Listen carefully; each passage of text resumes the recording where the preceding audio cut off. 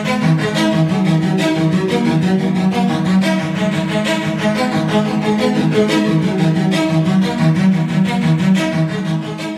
yes, it's delayed, but it's not denied. We're back, the 3-1 podcast.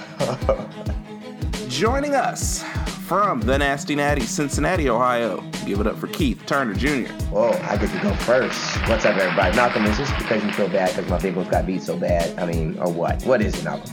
No, I'll be honest. I was curious to see what your opening monologue would be. So that's why you were first. Oh, my goodness. Y'all. I don't have many words, but I hope everyone's doing well. What's up, brothers? What's going on? And from the land, Cleveland, Ohio, give it up for international Ian Lamont Morgan. Woke up feeling real dangerous. What up? And here in the capital city, it's your boy, Malcolm Morgan. What's up, guys? How's everybody's week been thus far? Man, what an interesting week it has been. So many things going on. Hugh Jackson's now with the Bengals again. Yeah, you got so many things. I'm not even gonna mention some other things going on in the social media world. Just a whole lot going on though. How are you guys? Man, shout out to Huey Headlines. Being back in Cincinnati. Yeah, man, my Cavs gotta win another. Yeah, okay, gotta win. Had the worst jerseys in the league on. I really hope that. Oh my God, the floor too was disgusting. That concept. Yeah, hey, maybe they need to bring them out. They won. Nah, I'm good on that, man. You'd rather have a losing team than a team in ugly uniforms winning? Huh? I'd rather us have a strategy other than let's blind our opponent into losing. They need to make sure the losses pile on for Zion. That's what they need to be doing right now. Zion. I can't deal with these Zion rhymes. Or, whatever. I can't rhyme anything with LaMelo, so I don't know what to do with that. Okay. They don't want no type of LaMelo, nothing. Not no LaMelo, not no Lamont, LaVar, no, nothing with an L bar. So, anyway, let's get started. We'll get started with some NBA news. The big news in the NBA world was the drama in Golden State.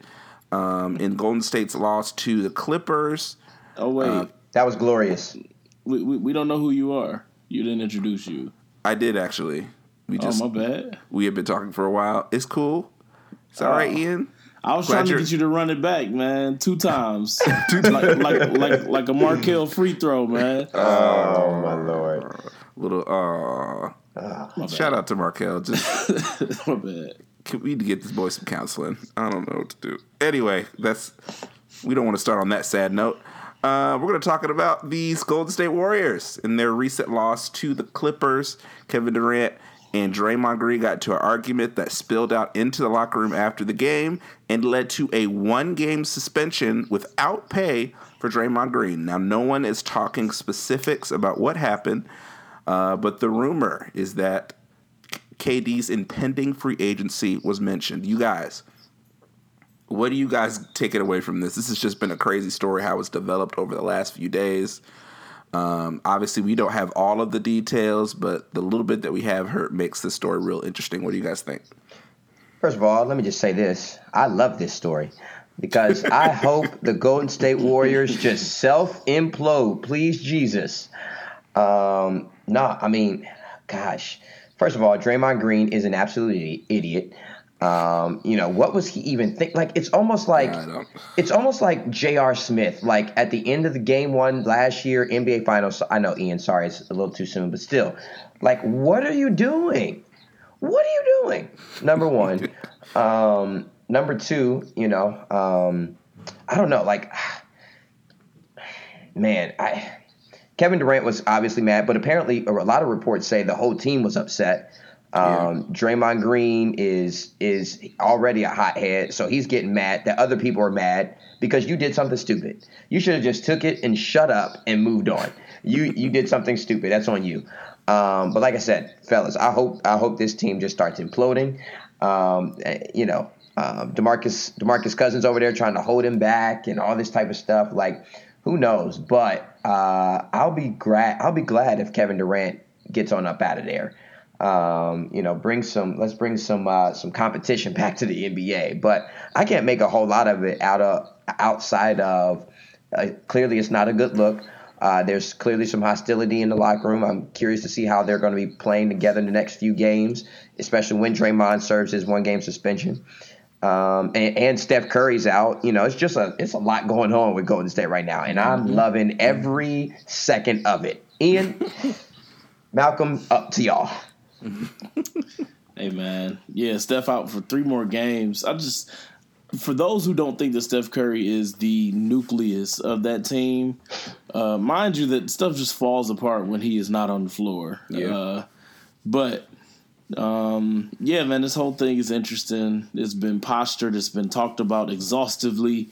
There's takes about what actually happened. Draymond calling KD a certain 5-letter word repeatedly, which that's been his nickname on the internet. Well, never mind. But it's very, very interesting to see this whole thing play out. It's even more interesting to see what a lot of people have postured as the Warriors organization taking KD's side on this whole thing and suspended Draymond. I don't necessarily see it that way. But you know how when stuff starts swirling and these public figures they claim that they don't hear the noise, they don't pay attention to the news, they don't care, but we know that they really do. We know that they got people in their ear, and that is a very toxic thought to be out in the atmosphere that the Warriors are on KD's side more than Draymond's, which it would make sense that they are, right? Yeah, absolutely. I mean, Draymond, for all that he does and as unique of a player as he is and as much of a glue as he is, you're not one of the 3 best players in the world. Interesting to see how the whole thing will play out. I have a sneaking suspicion that it is just, the Warriors' version of LeBron's early season drama. But they stole his thunder because LeBron don't get started normally until January, but they saw him revving up in November, so they figured they'd one up him. So yeah, man, it's interesting to see. I do think in the end game it'll be much ado about nothing. Even KD said in his post game remarks that they had not hashed stuff out, but he assumed that they would. It's a long season, like they said. They'll have some type of something. Steph Curry is out here playing the parent, stopping over people's houses and everything. So, we'll see what happens. But in the end, I don't think it's as much a chink in the armor as we're making it to be. I just think what we're seeing is the whole world expressing their deepest, darkest desire for Golden State to melt on its own. So we have to deal with them. Yes, Lord.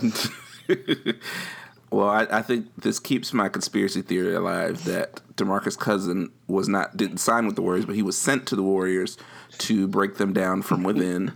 So my conspiracy theory. Trojan horse. Magic Johnson said, "Look, go over there, break that thing up, and then come over here. We'll get you a nice little max deal. Come to LA, and then just start winning championships." So that conspiracy theory still holds. I think you also said Dame Lillard would be a Laker this year, right? I think that was one of my predictions, yes. Yep. Okay. Just making sure. Are you sticking with that? I'm not feeling great about that right now. But we'll see. Still a lot of time left. All right. I think we'll see Kemba there before him, but... you know what? I want to do a conversation about Kemba at some point. He's just wasted. We've wasted so many great moments with him in Charlotte. He's so good. Anyway, we'll talk about that later. So I think there's something here. And... First of all, there's been all this chatter all offseason that no one could really pinpoint for to anything specific that KD is basically out. And then allegedly to have this come up in a conversation, in a heated conversation in the locker room, means that it's on the mind of the players and they're worried about it. And then the fact that they suspended Draymond means there's an element to this story that we haven't heard yet that we don't know, because we all know Draymond does some crazy stuff. But for the team to suspend you for a locker room incident behind closed doors that nobody else saw, to suspend you, that tells me that at somewhere along the line he crossed the line. So was that physical? Was that even something worse verbally than what we heard? What was it? So I think there's something there. And then, I mean, you're hearing these reports that have been coming out basically since the beginning of the season saying that Kevin Durant's basically gone, and that chatter is getting louder. You have Kevin Durant's brother coming out and putting up an Instagram story about how people's true colors are going to show when they don't have people to cover up their weaknesses. And then all that, put that together with Draymond is, although he's still a good player, he is showing a little bit of signs of slippage on both sides of the court.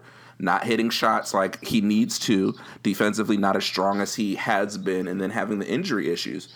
So you've got a guy, Kevin Durant, who's going to demand a max contract, and a guy, Draymond Green, who's looking at maybe he's not as important as he once was. Because he ain't. Yeah, physically he's starting to break down. So I mean, I think there's something here. I don't think it would have came up in the conversation if it hadn't. It just keeps coming up. So where there's smoke, at some point there's fire. Will it affect them this year going for a championship? I honestly think it doesn't matter unless they have an injury, or once DeMarcus gets there, that it just completely implodes. But I think it will definitely affect decisions people make and the team makes in the offseason. They're going into a new arena.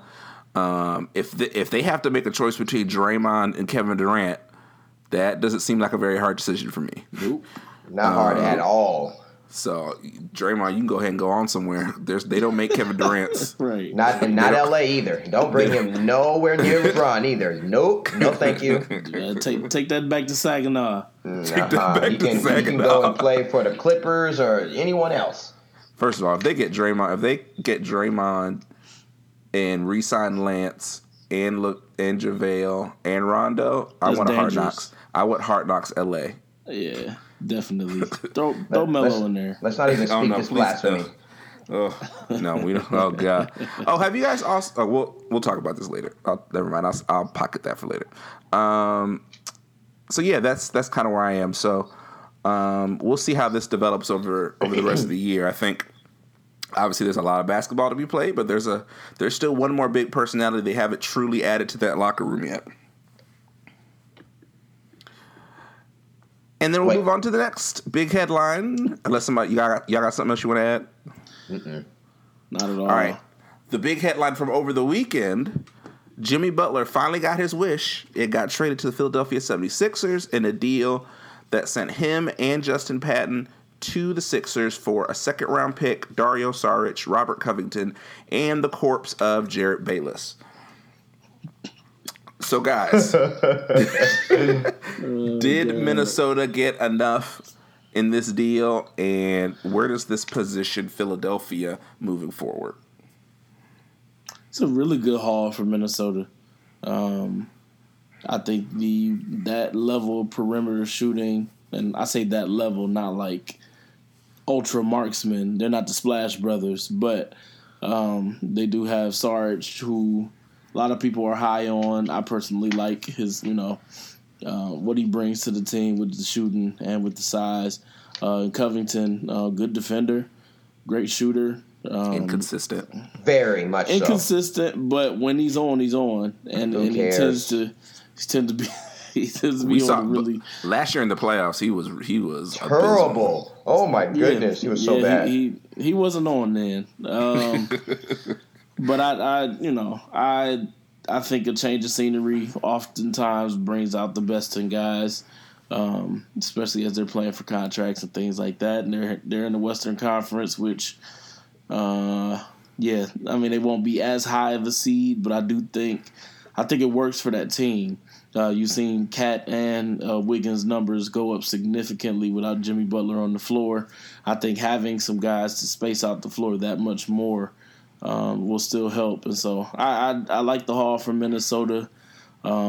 Philly's got some things to figure out, but Fultz has to stop starting. That has to stop now, like yesterday. Tonight he didn't start today. I was like, okay, yeah. So Still lost. I'm assuming JJ was in the starting lineup. Yep. Yeah, they got to package Fultz. They did a whole lot of shenanigans before the season started.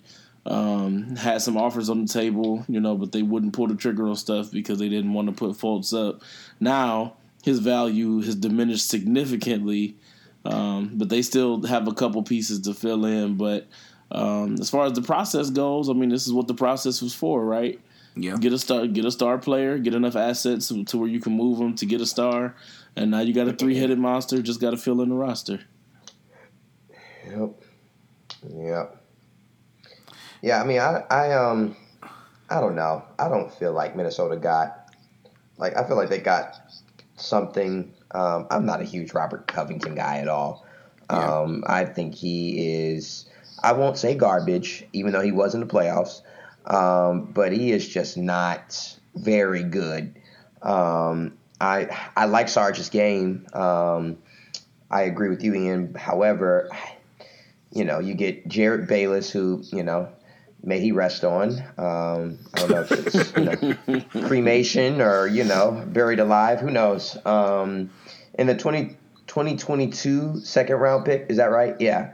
I don't know. To me, if I'm Minnesota fans, I feel like, okay, we didn't get enough, but we got rid of him. Of course, for Philly, they didn't get LeBron, so they got, another star player who definitely gives them, offensive playmaking that they so desperately missed last year when they played Boston. Yeah. Simmons was weak, at least 3 of those games. Joel Embiid played well, but they needed this guy. I love the fact they still have JJ Redick. I think they need one more shooter who can really stretch them. But yeah, I think they definitely become an automatic contender within the Eastern Conference. Before we were all just waiting for Boston to get to the finals, but now we have Philly who, especially depending on if Philly can win enough games to get home court advantage in that potential series, could be huge. So, now of course they lost their first game together, but they have some time to try to figure some stuff out. I'm excited about it. Now it kind of gives the East a 2-headed monster with a baby monster in Toronto and whatever. So yeah, I don't know. I don't love it for Minnesota, but love it for Philly and love what it does for the Eastern Conference, especially come playoff time. So. Yeah, I'm not in love with the haul for this team. And then the pieces don't, to me, Covington I think is a good fit in theory if he plays how he can play, if he could hit threes and play solid defense, then he fits that role for them. But Saric just seems kind of redundant when you already have Towns, Taj Gibson, and for some god-awful reason Gorgie Jang is still there. So I just don't know how much minutes he's going to get. And then obviously Jared Bayless is, the Keith Van Horn of this trade. Yeah. And oh, man. and then the second round draft pick, I'm just like, what? I don't even. Not a first round? Yeah, y'all couldn't get even a late first round or a protected first rounder. I don't understand. Houston offered you 4. You had the deal from Miami where you could have got Josh Richardson, who I think is a better player than both of these guys that they ended up getting in this deal. I don't know. But for Philly, I think they got what they needed, a guy who can get a bucket in a tough space, who's not afraid to shoot the ball. I think once him, Embiid, and Simmons figure it out, he'll enjoy playing with them because I think they both have a little bit of that dog in them in different ways. Joel Embiid has just been dominant so far this year, an early MVP candidate. Ben Simmons can really dominate, but he'll do it in a different kind of way, not necessarily looking for shots, but will get his guys involved and will pick his spots to take over. So really they can rely on Jimmy in those moments when they need to get a bucket, where you saw them kind of struggle against Boston and even against Miami. He'll be able to do some of those things to help free things up for other guys as well in the fourth quarter. Also, putting JJ Redick back in the starting lineup Wilson Chandler has just come back from injury. I think once he gets healthy, he could be a big help for them. But they're still going to need one more piece. I want to believe that Markelle Fultz is going to get better, but it's just starting to look uglier and uglier with every passing day with him. The beginning of the year, you got really encouraged. You started to see some things, but now it seems like it's actually getting worse from the beginning of the year. So I don't know what you can reasonably expect from him. So I think they need to go and try to make a deal for another player, possibly, see who's on the waiver wire after the trade deadline. But they're going to need a little bit more bench help. But this makes the East very interesting with them, Toronto, Boston, and Milwaukee there, and Indiana as well. They're at the top of the conference. The top of the East is really solid. Now, the other half is not pretty, but this half is pretty elite. And so other thing we could say is that, over half the All-Star team will come from Boston, Toronto, and Philly. And Philly, and then Giannis. So yep, that's basically your All-Star team right there. Man. I think Robert Covington's going to be exposed in Minnesota, honestly. Like, I feel like when you play with a team like Philly, who, they're very good, your game may be elevated a little bit. Like, you can't go to San Antonio and not play well, But I feel like now that he won't be on a team that's like a contender or anything like that, I don't know. I'm just not high on, so we'll see. Maybe he'll prove me wrong, but I think he goes to Minnesota and just lays an egg, I don't know. We'll see. We'll see. I do like Josh Okogie in Minnesota. He's played really well for them. I think he's got some nice two-way ability for them. So we'll see. Their record is at 5-9. They're playing the Pelicans tonight. It's a pretty tight game in the fourth quarter. We'll see how this turns out. But we have one more NBA storyline we'll hit really quick. Carmelo Anthony's days in Houston seem to be numbered. Oh, God. I don't want to say we predicted this, but I know I did. I did not see this going well at all. Yeah. And so far it has been a massive disappointment. He's had a couple decent games, but the team hasn't been winning. And then ever since he's been out, quote unquote, with an illness, quote unquote, they've played a lot better. They're shooting the ball better. They're playing at a faster pace. Defense is better. Gary Clark, the undrafted rookie, has really been good for them. You guys, is this the end of the line for Melo? What do you guys think is the future for Carmelo Anthony? I don't think it's the end of the line. I mean, this is a Hall of Fame player, man. Ain't playing like it. Not at all. And he's not knocking down open shots, and that's the one thing he's supposed to do. Yep, and I think that, I don't know. I don't know if that's the flow of offense thing. I don't know what that is, but no, I don't think it's the end for him. I know it seems unlikely that he would be content being on the team that's not a contender or that doesn't even look like they'll make the playoffs. But I think his options are limited. Either you go somewhere, you accept the bench role, you commit to being that scoring punch off of the bench on a squad that actually plays in a system where you might be suited to do so. Somebody said something about him in Milwaukee. I don't want to see that. No. I don't want to see that at all. No. And I don't think Coach Budenholzer wants to see that either. But I mean, I think there's a possibility he can find a fit somewhere. Pelicans, I don't know. I don't know where. I just don't want to see this be the end. I want to see him go out on a note that's not like Iverson, that's not like some other guys who really toward the end of their career just kind of just exploded. But no, I do think Melo is still a 13 to 15 point per game guy off the bench, and there are teams who could use that. Mm-hmm. It's just being able to find a fit. But that shot has got to be falling. That's got to be his calling card. And a lot of people have said that he didn't really do a great job of managing his game as the NBA shifted, and I can't disagree with that. You knew it was becoming more jump shot heavy, and he has always been a pretty good shooter. He's been a great mid-range shooter. Yeah. And then he's been a decent outside shooter, but not very good. Decent. Okay. Decent in that you'll put your hand up. Okay. But yeah, him not really focusing on that part of his game as his body broke down. I mean, Melo, he started losing lift.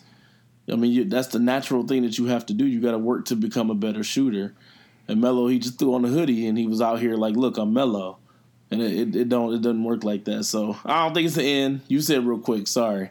I don't think it's the end. I just want Melo to land somewhere really bad, man. I don't want to see him go like that. Look, y'all, I think this is the end because, man, that dude just don't look like he got it anymore. Stop it. I'm sorry. He don't. Like, his best game right now is to go and play some pickup with a hoodie on. Just leave the NBA. I don't know, guys. Like, I mean, there's not a whole lot for me to say. I hoped that this would work so much for Houston, that he would give them good production just so Houston could be, like, even though they're playing better, they're not going to have enough. Unless the Warriors self-implode. They're not going to have enough. So, I don't know. I don't know what to believe at this point. I wouldn't be shocked if he went somewhere else, tried it, and that was the end of the road.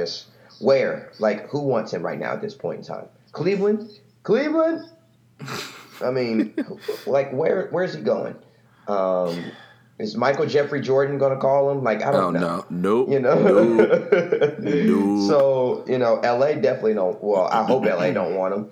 So, I mean, I don't know where he would go. But I know at this point, if I'm looking at this Melo, I wouldn't want him on my team. So, well, here's a team that might be the perfect ingredients for him to be successful. Let me rephrase that.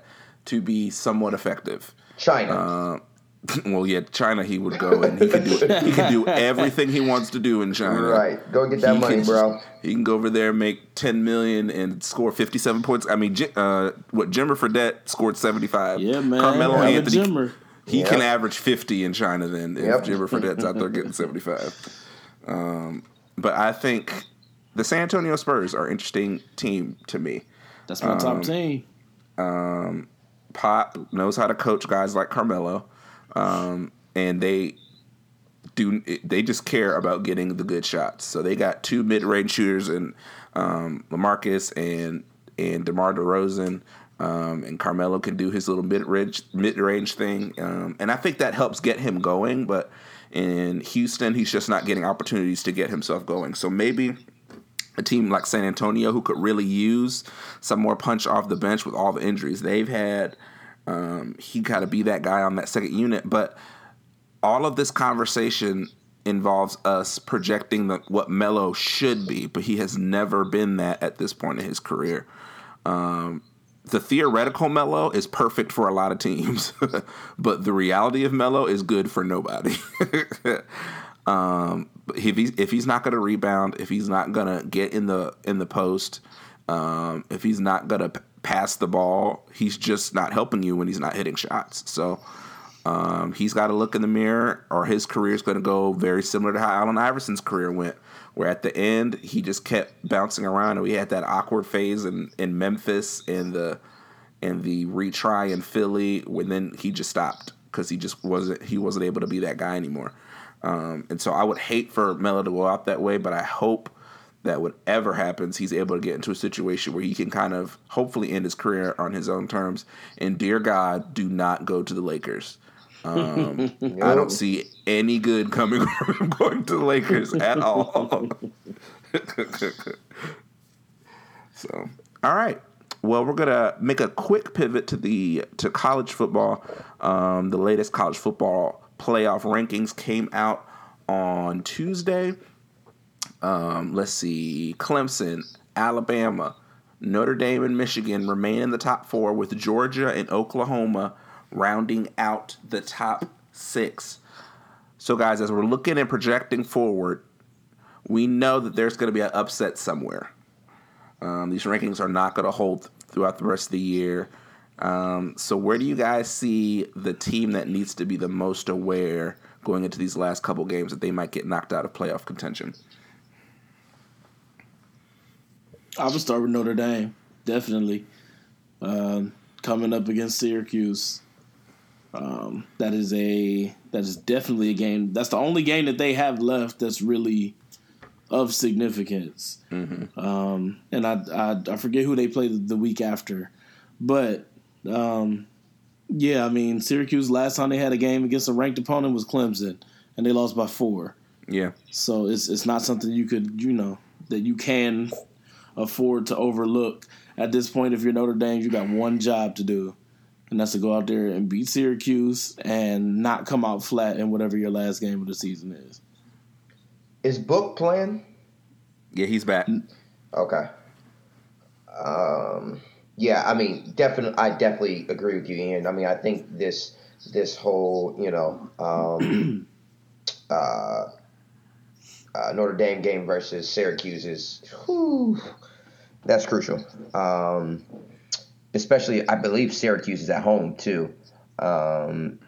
So that adds, the fuel to the fire again. But I'm going to say that if Alabama overlooks, anyone before they get to Georgia, I don't believe anyone will beat them. But I think Georgia has a very good shot, depending on what Georgia team we see.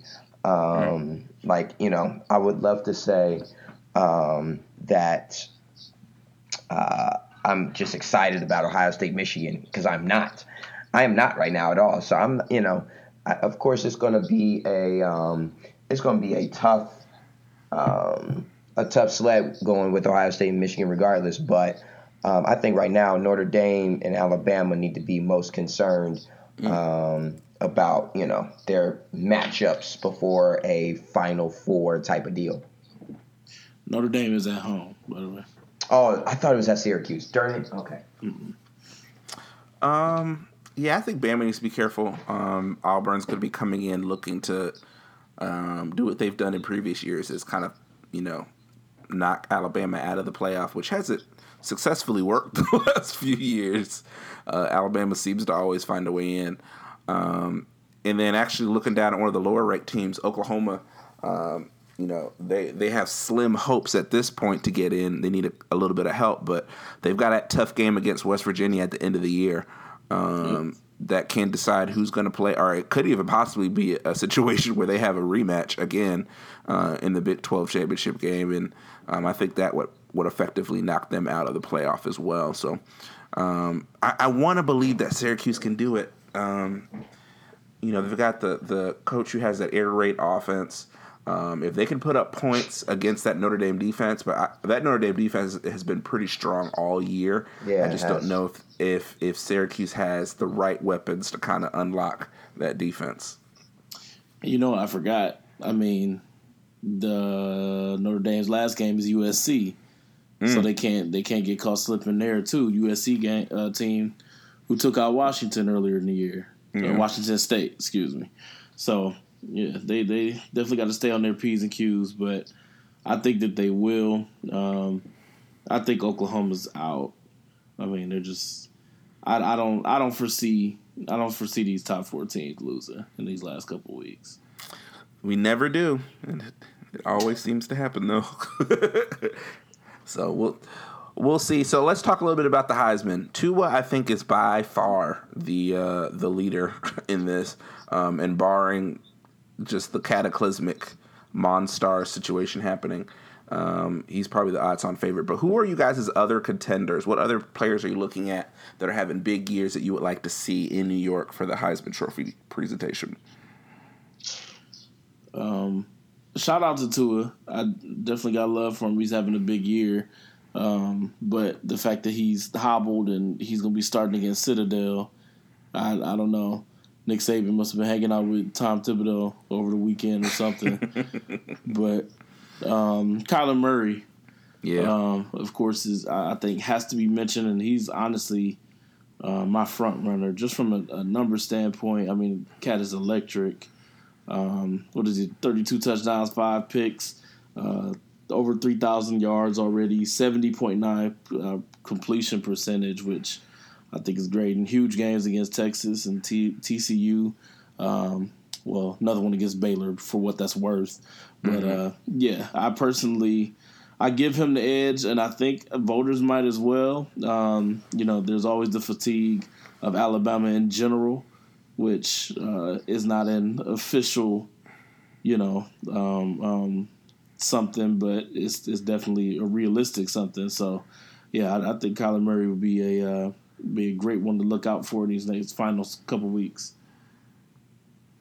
Yeah, I echo Kyler Murray for sure. I don't know, guys. I mean, right now it's pretty clear cut with Tua to me, but I don't know. Like, I think Will Greer's having a very good year. I don't know if he's necessarily. I don't know if I would necessarily put him over, over Tua or over Kyler Murray, but. What Will Greer's doing is I think he's thrown for, what is it? Let me see, 2,900 yards, and 31 touchdowns. So he's definitely up there. There was another person who was slipping my mind right now, but yeah, let me just throw Will Greer out there as quarterbacks. Yeah, I mean, honestly, those would be my top three guys right now, at least. It was Dwayne Haskins once, but not so much anymore. Yeah, he had the numbers. If they kept winning, I think Tua would still be the favorite, but he'd be right up there too. Just the numbers he was putting up, was amazing. Absolutely. I got a couple running backs. First one, Travis Etienne from Clemson. Yep. He's just been a beast for them as a sophomore. Just over 1,000 yards, 15 touchdowns, 8.5 yards per carry. He just finds a way to get big plays for them in every game, and even has an effect on the passing game. And then if this team was a little bit better, if they hadn't had some of a couple tough losses that they've had, Jonathan Taylor at Wisconsin is having another special year. Yep. Already over 1,500 yards and 12 touchdowns. The way he's had to carry that offense as they've had quarterback issues and injuries, they've just been really, really special. But if that team had been just a little bit better, I think he'd be right up there in the Heisman conversation as well. But 4 losses, he may actually be able to get to New York because this group is a little weak from normal standards. But I think you look at Tua, you look at Kyler. And then that third spot, I think, could be up for grabs depending on who can get the most support out there. But I think we all agree Tua is, barring something crazy happening, is going to win the Heisman. Yep. So we're gonna get ready to do our picks for this upcoming week. But Keith, can you review our picks from last week? Oh my goodness, you are putting me on the spot. Let me see. Come back to me. I have the papers right here. I just need to figure out which one was which. All right. Well, we will get started with our picks for this week. Our first game, Notre Dame takes on Syracuse, number 3 versus number 12.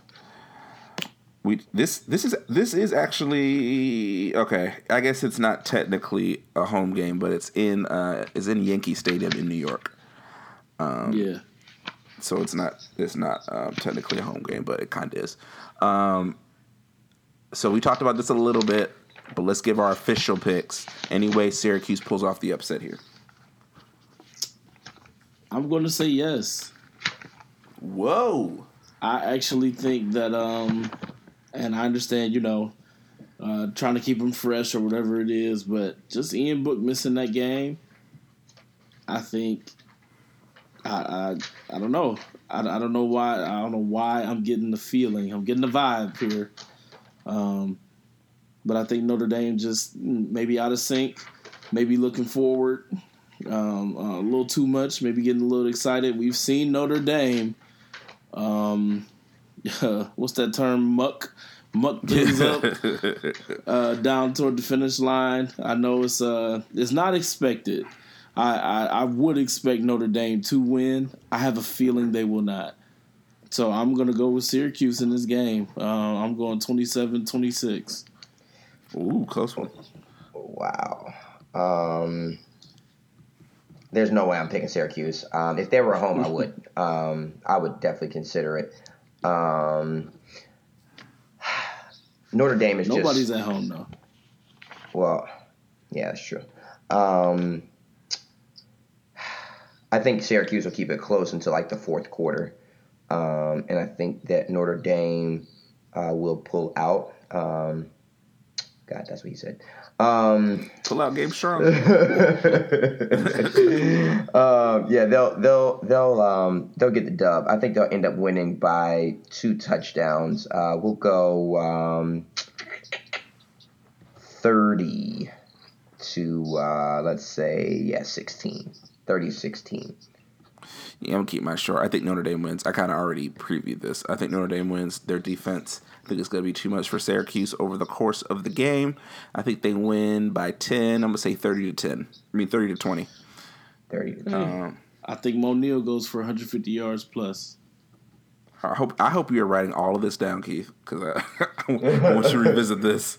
Right. Well, listen, I think the thing that caught me off guard is we didn't have an episode last week. So I was just trying to figure out, like, what college games did we even predict, you know? We did have an episode last week. Oh, well, okay. Yes, I get what you're saying. But I'm saying, like, you know, I came on late, so, like, yeah. You know. Oh, that's right. Did we do college without you? No, I think I got just in for college. Oh, okay.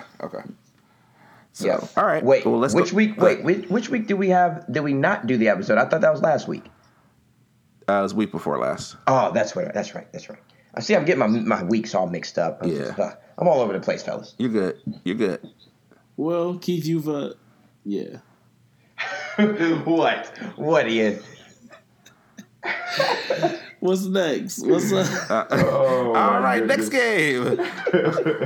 For the first time ever said on this podcast, a little American Athletic Conference action.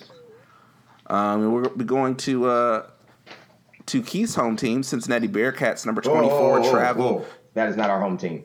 That is your home team. It's in Cincinnati. You are from Cincinnati. Easy. You are denying the team that literally has the city's name in its school name. That's all of a sudden, that's not home team anymore. Anyway, despite the Peter spirit that's all over Keith right now, number 24 Cincinnati travels to Orlando to take on the UCF Knights. Oh, and I think we were a little remiss in not mentioning Mackenzie Milton as a possible Heisman candidate as well. He may be one that may be able to get on the podium this year. 2,300 yards, 21 touchdowns so far this year. Anyway, shout out to him. But Cincinnati comes in with 1 loss. UCF obviously undefeated. This is going to be a very important matchup for college football playoff, for conference championship, all of those things. What are you guys thinking for this one? Ever since I've been here in Cincinnati, what I've learned is that you just don't trust the sports teams in Cincinnati, period. You just don't. Oh, man. Because at the end of the day, someone will let you down. The Reds will let you down. The Bengals will definitely let you down. I'll never forget Kenyon Martin when he was at UC. They were a favorite to get to the championship game. He broke his leg, before tournament. Never, ever has UC got back to that type of, star power and playing.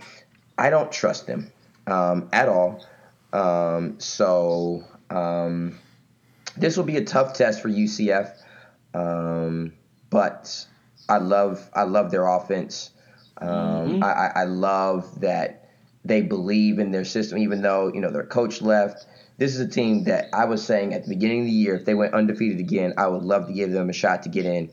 Doesn't look like they're going to get that shot unless some crazy things just happen. But I'm gonna go with UCF, and I'm gonna have them winning by 10. I'm gonna go Actually, I don't believe UCF may put up that much. All right, so let me say I'm going to go UCF 35, and UC will put up 17. Okay. Yeah. You said it. Key to me is a little too much offense on UCF's side, so I'm going to just go straight to the pick. I actually do have them hanging 42 up in this game. It'll be 42-27. Ooh. Well, we know what Malcolm's going to do, guys. I'm thinking about it. I'm looking at Cincinnati's defense, averaging 278 yards a game. I keep trying to find a stat that says that's not true, but that is nuts. Only allowing 278 yards a game. I really like their running back, Michael Warren. Saw him in high school in a state championship game, and he was absolutely dominant, and he has had a great year this year, rushing for over 1,000 yards and 17 touchdowns for the Bearcats. I'm gonna go just short of saying Cincinnati's gonna win this game. I wouldn't be surprised if they do, but I think UCF is gonna pull it out. But I think it's gonna be a shootout. I'm gonna say 35-33. UCF wins. There it is. Oh, so is that what you is that what you thought I was gonna do? Well, Malcolm, a lot of times you do that, and sometimes it works in your favor, and sometimes it doesn't. But just throw this out there. I did get the two picks that we did last week. We all chose Ohio State to beat Michigan State, which they did, and we all chose Clemson to win, which they did. So we were all 3-2-0. Nice. Let's get one more pick in. A key Big 12 game. Iowa State takes on Texas, number 16 versus number 15. This is essentially, it should be an elimination game. Both these teams, I believe, are sitting right at third place in the Big 12. Top two teams make it into the Big 12 championship game. Which team do you think pulls this one out? Let me get mine over quickly because I'm just... Frankly, I'm irritated with Texas. We've been talking about them all year. Yep. And they came out streaking. We celebrated. We threw confetti. Texas is back, and then they dropped back to they dropped games against Oklahoma and they beat Oklahoma. I'm sorry, Oklahoma State and West Virginia. And close games at that. So Texas will win now because it doesn't matter anymore. Texas is back. They're not back. They're not We're back, baby. But they will win this game, and it'll be close. 23-20.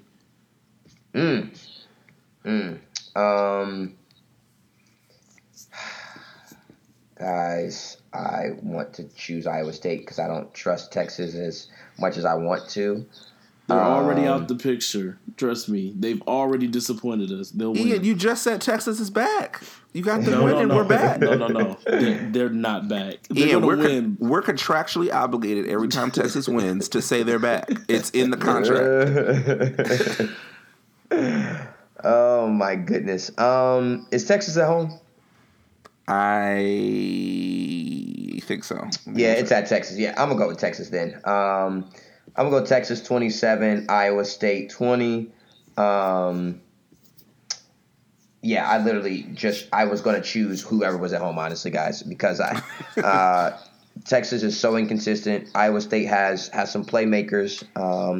They don't put up, I think they put up maybe 23 points a game or something like that I was looking at. But I think Texas will get this win. They need it. So I think they'll get it. But, yeah, I'm still not happy. I wish Texas could have pulled out the games they needed to so we can see them have a race for that playoff spot. But that's neither here nor there. So I'll tell you what, Iowa State beat Oklahoma State. Something Texas couldn't do. Yeah. I'm telling you, if Iowa State was at home, I would have chosen it. All these picks, all I'm hearing is Texas is back. Longhorns are back, baby. Oh, yeah. Texas is back. Dominant powerhouse team. Texas is back. Listeners, we are not saying Texas is back. I wish everybody could just be on social media or watching ESPN when Texas wins. It's the same question. They're back. They beat the Citadel. They're back. Texas is back. All that being said, Texas wins this one 30-14. Let's switch to some NFL headlines. Le'Veon Bell did not report to the Steelers before the 4 p.m. deadline on, was that Tuesday? Yep. Which means he cannot play this year, and he becomes an unrestricted free agent this offseason. You guys, we talked about this a lot early in the year. We kind of backed off, and I think we all assumed he would come back at some point. Yep. How surprised are you by this result? Very. I'm very surprised. I'm very surprised on a couple levels. One, I assumed that he would come back at a point when he felt like, maybe he had made his point. But again, the emergence of James Conner and the fact that he has been playing well consistently throughout the year, I'm sure made that a little bit tougher.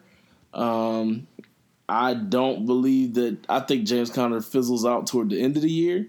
I hope so. For my fantasy reasons. Fantasy makes you want players to do so bad. I'm telling y'all. Who? Fantasy does have you wishing some terrible things. Sometimes. Terrible. If he got injured, I wouldn't be mad. For those reasons, I thought Le'Veon would have played the odds and said, you know what, I'm gonna come on back in. But I think that James Conner may have been playing so well.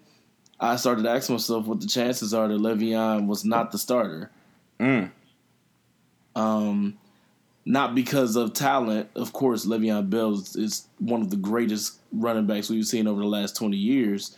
But because, in part, just statement, I think Mike Tomlin is a principled guy, and I think he would give the nod to the guy who's been there working since before the season began. And so I think that may have had something to do with it. But just to cough up $14.5 million for something that you said you thought you would advance a cause for, for players who are not quarterbacks. And I don't think you did, bro. And I mean, you're looking at a draft. Nick Chubb, Saquon Barkley, some of these other young backs have come out and have shined, including the one in Pittsburgh. Yeah. So why would why would a team trend towards signing Le'Veon's 29 now? Just about 28, 29. So right. Yeah. So I'm sorry. I gotta say that the gamble did not work, and you're much worse off and much poorer than you would have been. So yeah, it's crazy. First of all, fellas, how ridiculous is it that a guy can give up $14 million and not even care? Like, just think about that. It is no, he doesn't. Because if he did, he would have showed up. Like, it doesn't matter to him that he's losing out on $14 million. It doesn't. Like, can I just have one of those million, please? Just one. I just need $1 million. One. Just that's it. But yeah, I'm pretty surprised at this. I really did think he would report by Monday or Tuesday. People were believing that he would. Then they said he wouldn't. It's crazy to me. I think his stock definitely decreases now because he's going to be without a year of playing football. Does that help him or does that hurt him? Now, of course, yes, it's a year of him not taking hits, not being bruised up and all, but that's a year that he's not on that field, using that footwork that he's got and all of that. So I don't know, guys. There's still some teams who definitely next year would love his services. Yes, there are. And there's two teams in particular I would love to see him go to because I believe they would have the money to pay him. But it's just interesting to me. I think, Ian, you're right within the sense of James Conner's, emergence. He has played very well. Like I said, I hope he slows down a little bit. But Pittsburgh may have their guy. He's a guy they've been watching him since he played college in Pittsburgh because he was playing at Heinz Field. So I don't know. I'm looking forward to what Le'Veon Bell. The NFL is so much. I loved watching Le'Veon Bell, even though he was a Steeler. I loved watching him play. I don't know. Keith, did you just hit us with a teaser? You said what? You hit us with a teaser. Who are your two teams? The San Francisco 49ers. We back, baby. Le'Veon Bell. We back. With the healthy Jimmy Garoppolo. I would love to see him there. George Kittle. Marquise Goodwin. That team would be fun to watch with Le'Veon. But my number one team that I want to get Le'Veon Bell is the Houston Texans. If he goes to Houston and with Deshaun Watson, Demaryius Thomas, hopefully they can bring him back. Will Fuller with him coming back and DeAndre Hopkins, that will be a scary team. And that defense, oh gosh, it would be fun to watch. So, those are my two teams that I would love to see him go to. I like. I thought you were going Jets or Colts. Come on, man. God. Heck no. Jeez. And the Colts should be good with Marlon Mack, honestly. Now, the Jets will be able to pay him whatever he wants. The Jets will pay him whatever he wants. Come on, Darnold and Bell. Nope. But anyway, let's not distract from the big headline. The 49ers are back. Le'Veon Bell is going to be a 49er. We're back. We're back. Dynasty in the making, ladies and gentlemen. We are back. Malcolm, is this like the craziest thing you've seen? Like a holdout? This is absolutely the craziest thing I've ever seen in the NFL. Yes. It's never happened before, right?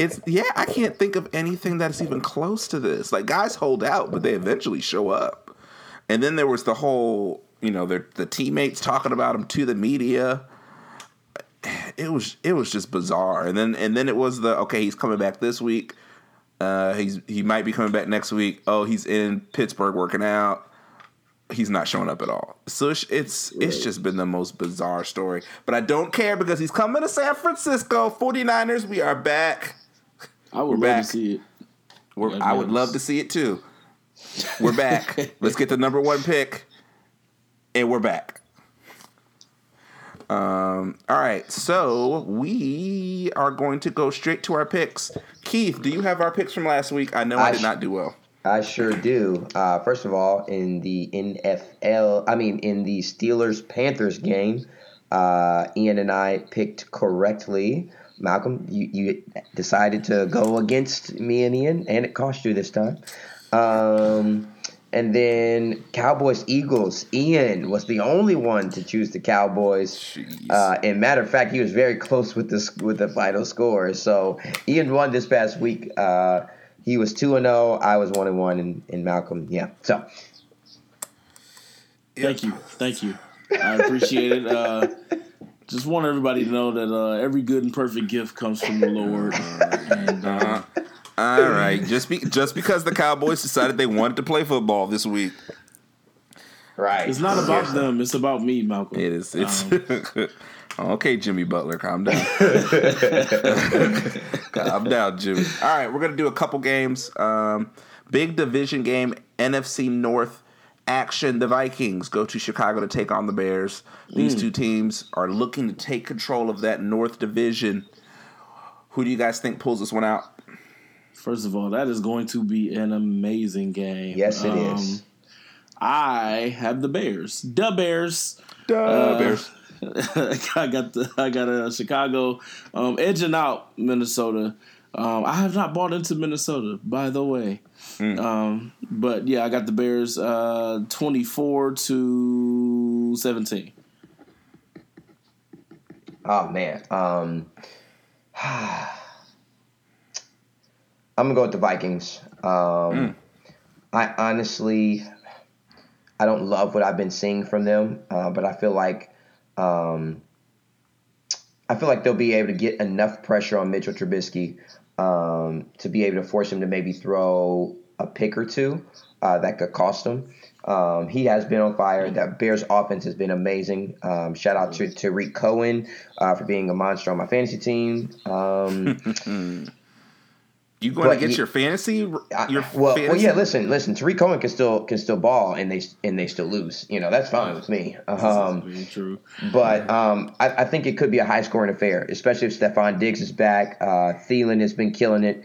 But I don't know. I guess I'll just trust that Kirk Cousins can somehow pull out a game. So let's go Vikings 28, Chicago 24. Yeah, that's what I'll go with. I don't feel really good about it, but I'm just going with it. Well, it's yours now, Keith. Yep, it is. It is. Ian, you got a pick? I thought I gave mine. Yeah, I went Bears. Oh, yeah, okay. he went Bears. Yeah, I'm going Bears as well. I think the defense is going to be able to hold down the Minnesota offense. Their offense has just been up and down all year. Very much so.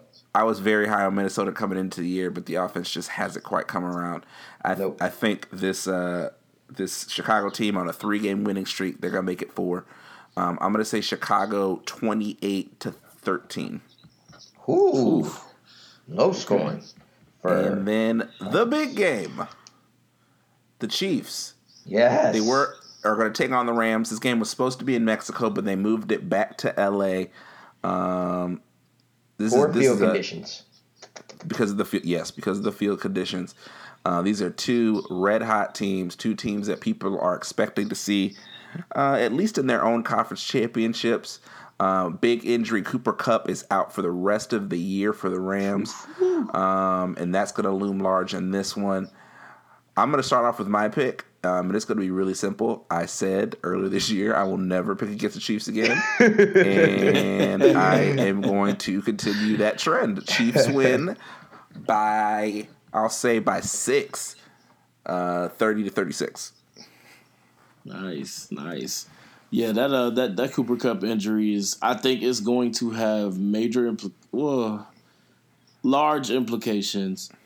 But down the line, though, I think the Rams find a way to pull out this game and do just enough. I don't think they're slowing down the Chiefs' offense, but I think between Todd Gurley and those receivers that they got out there, and I think what's the cat's name that'll probably be taking his place? Reynolds, Josh Reynolds, and so I think they'll get him plugged in. I have the Rams actually winning 35-30.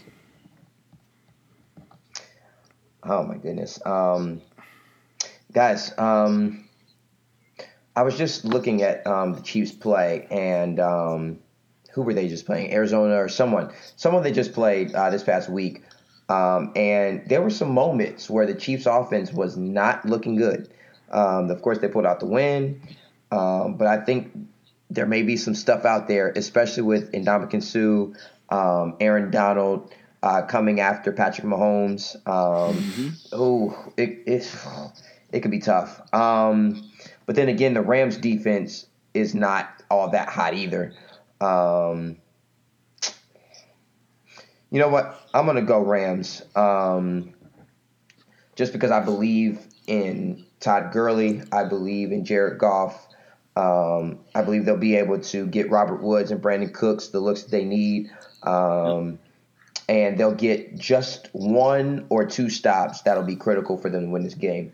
So, and they're at home, so I love the fact they'll have the home field advantage as well. I'm going to go Rams 38 and the Chiefs 28. Yeah, that's what we'll go with. Well, we will keep you guys updated on how we do on our picks next week. But we're about to close up the show with one of our favorite parts. It's our parting words. Let's start off with International Ian. Give us your parting words for tonight. I have some petty parting words. Uh-oh. One, mainly because I'm hoping that I'm stealing them from Malcolm. I want to shout out the Ohio University Bobcats, who won on tonight, taking out Buffalo 52-17. That puts them at 7-4, and I believe that they are leading the division. Nope. They're not. Nope. Buffalo still is. They still. Oh, gotcha. Well, I guess at 9-2 that makes sense, but Thank you, Ian. That could have implications coming down the line. Since they got that W. So shout out to them. Also, a mini shout out to Shakira for destroying that field in Mexico City. I was going to say, what are we shouting out Shakira for? Oh, that's funny. Oh, my goodness. All right. Keith, give us your parting words for the night. Listen, shout out to the worst owner in the NFL, Mike Brown, who continues to fire everyone but Marvin Lewis. Everyone, Marvin. I understand that, defensive coordinator, was doing a bad job. I mean, at the end of the day, you have Drake Kirkpatrick as one of your corners. Like, there's not a whole lot you can do. But everyone else goes except Marvin. I mean, at some point, I agree with Stephen A. At some point, you have to, finally just call it quits. I mean, I'm telling y'all, there's a conspiracy theory. Like, there's something. Like, Marvin Lewis has some type of hidden video cam or some type of audio recording of something Mike Brown does. It's something. Like, the fact that he continues to have a job is just beyond me. So shout out to him for being terrible and not having a good vision for my Cincinnati Bengals. The people perish because a lack of vision. Wow. So, Yeah. So yeah, and yeah, that's, and nope, I'm not gonna do it. All right, that's it. Well, Hugh Jackson, we back. Hugh Jackson, I was gonna say congratulations. Huey headlines. The best buds are back. Run that. When you get your own offense, you can run it like me. Listen, I like Hugh. I like Hugh as an offensive coordinator. Are they priming Hugh to take over from Marvin? Who knows? But all I know is that Marvin needs to go. That's it. Hugh is in the Dwight Schrute assistant to the regional manager position right now. So I think he just wants to stay there, man. What do they call it at Alabama, where they just pick up some disgraced coach and he's the offensive analyst? Oh no, Lane Kiffin. They get Lane Kiffin, Steve Sarkisian, whoever. They just pick up some disgraced coach, make him the offensive analyst, and the next year he's the offensive coordinator. Then the next year he's fired or he goes somewhere else. In the NFL, right? That's the Hugh Jackson memorial position right there. Memorial. My parting words are going to go out to Mr. Karis LeVert out for the Brooklyn Nets. Had a horrific foot injury the other day, but apparently it's not as bad as people thought. It's just a dislocation of his foot. And they're saying he could be back this year. No breaks, no tears, only some minor ligament damage. When you saw it on tape, you thought his year was over. Very similar to Gordon Hayward and Paul George. But shout out to him. That Paul George video. Oh my goodness. Yeah, it was nuts. Kevin Ware before that, man. That was I watched that live on television. And that was sick. We might have been together watching that game, actually. I think we were. Yeah. But yeah, shout out to him. Hope he gets healthy. He was actually having a really good year for Brooklyn, looking like a good young piece for them. Hoping for a speedy recovery and that he can get back on the court soon. Now, before we end the show, I do want to mention a conspiracy theory that's been going around. It involves Derrick Rose and him being on at the games that these horrific injuries have been happening. I believe he was on Team USA when Paul George did his thing. He was on the Cavs when Gordon Hayward did his thing.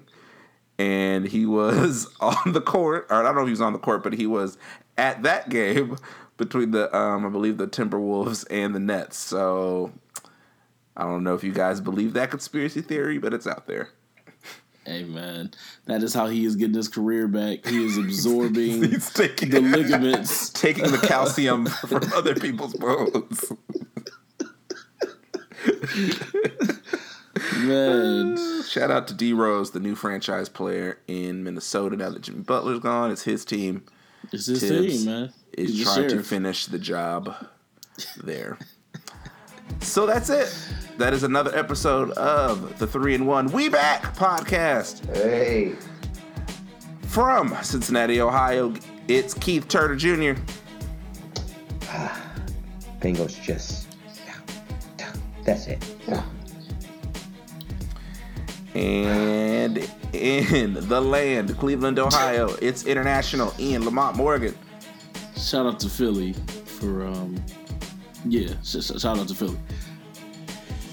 And here in the capital city, it's your boy Malcolm Morgan. Thanks for watching. Thanks for listening to the 3-in-1 podcast. If you're watching, let us know. We'd love to know how you're doing that. You've been listening to the 3-in-1 podcast. Thank you all for listening, and we'll see you all next time. Texas is back. Shout out to Jill Scott. Oh.